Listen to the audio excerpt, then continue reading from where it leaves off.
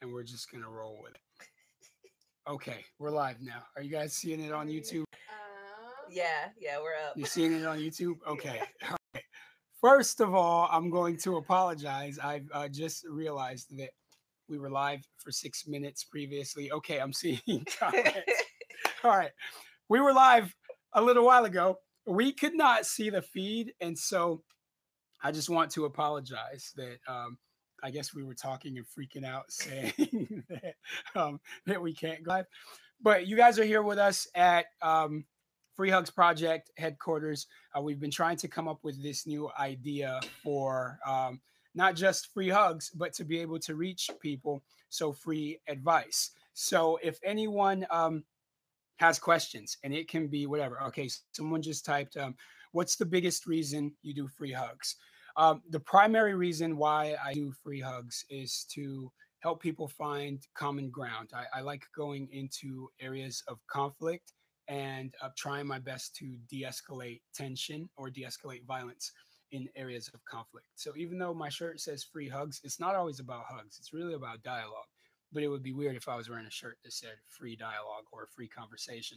But that's really what it's about. The shirt is just a way of showing people that I'm there in peace and there to create change. Um, let's see some other comments. I see a hello from Allegheny. Hello, Allegheny. Someone put top of the morning to you. Top of the morning to you too. Let's see what else. Somebody said they like your Fila shirt, Ashley. By the way, too, let me introduce everyone that's here because you guys don't usually see them in any of the videos. So they are the new team that works here at the Free Hugs Project, and they're going to be working with me on just enhancing a lot of the digital media content that we put out. So kind of the ladies that are behind the scenes that are helping make things happen. So right behind me in the peace shirt, her name is Love. That is her real name. Her Love, last name Lee. So her name is literally Lovely, and I'm not making that up. Across from her is Allison and Ashley sitting right next to her there in the Fila shirt that someone was digging there. I'll let them all give a quick intro of who they are, and then we'll Ooh. jump back into it. Oh, and but real quick before we do that, I saw a question up there that said, how can you handle anxiety and depression? I want to touch on that really quickly before they go into their intros. Um, I have dealt with that even at one point in my life, roughly about 2 years ago. I was working on a business project that wasn't going really well, and I started to really struggle financially. The first thing that I did when I realized, oh man, this is overwhelming, I went to sleep. I just said, you know what, I need to turn my mind off because this is consuming too much of what's going on.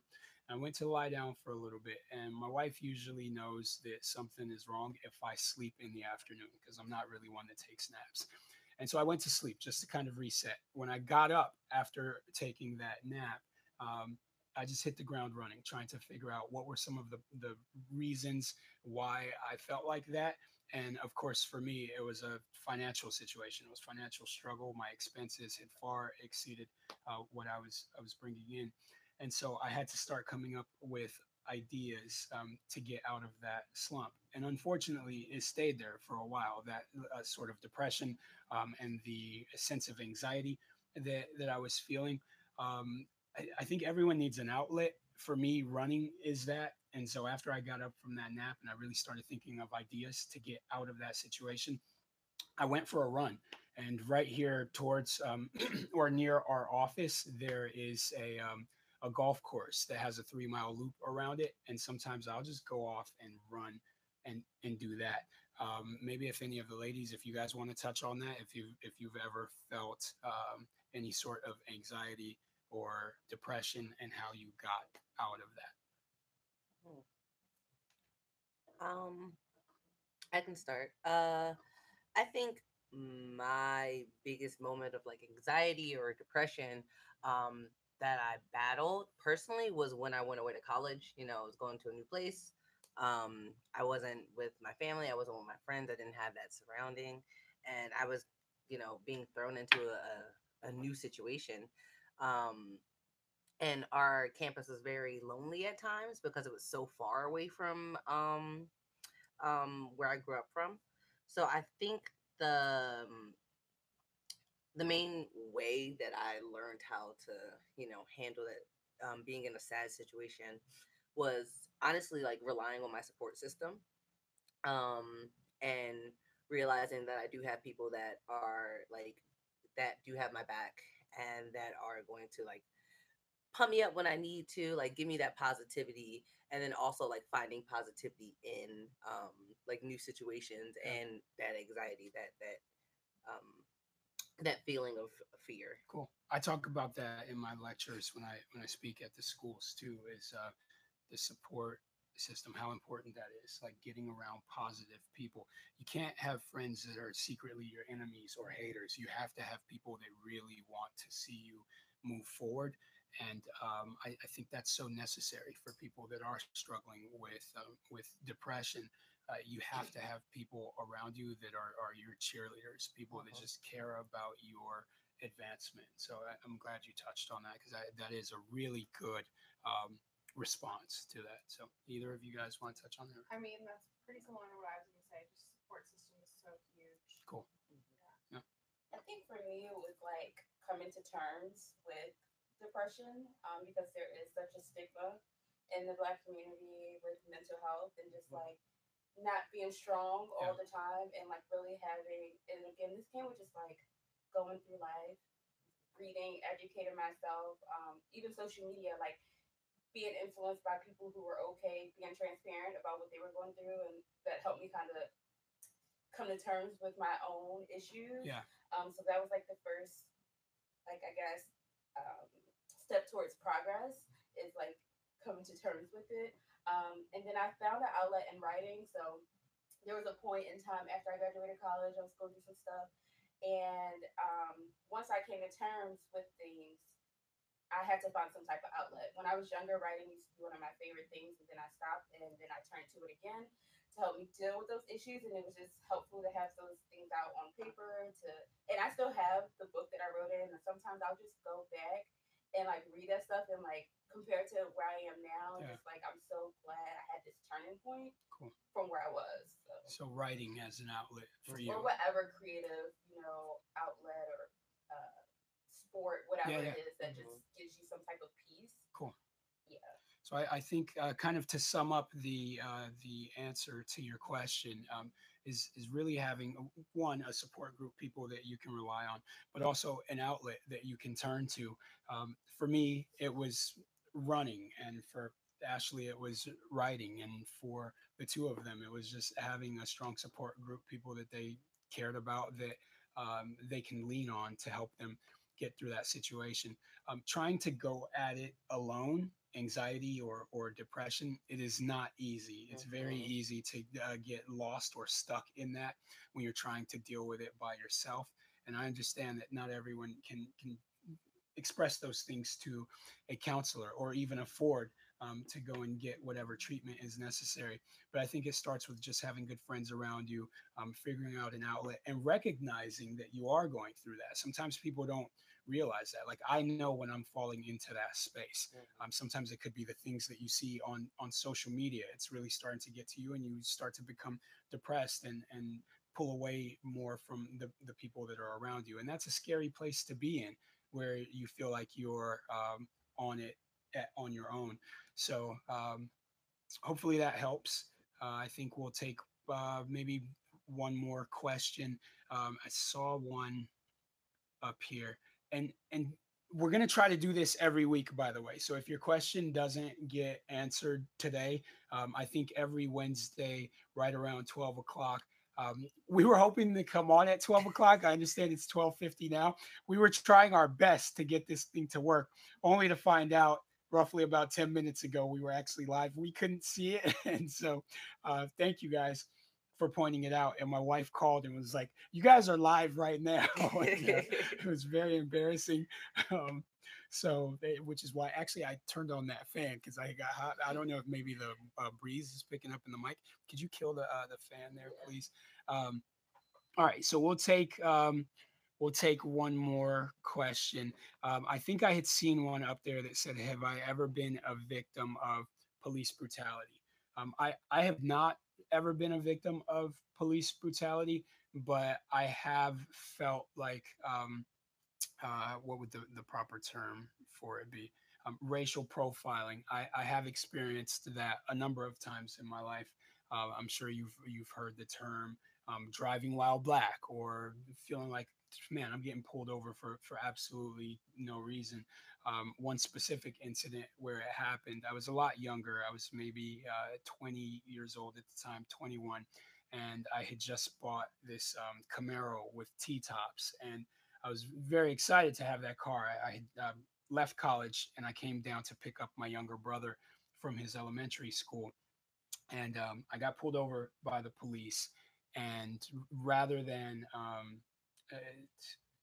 there was no reason for them to have pulled me over. I asked them why I was pulled over. They didn't tell me. And instead, right as my little brother's school was letting out, they had me step out of the car, and then searched the entire car, saying that they were looking for drugs or something else. Obviously, I don't do drugs. I don't sell drugs. So there was no reason for them to search my car in that way. They claimed that I had fit the description of someone in the area who was. And so now, this special moment, as I was trying to surprise my brother by picking him up in this cool car, ended up becoming a very embarrassing moment where, as school lets out, here I am as my car is being gutted out by police officers who are searching for drugs.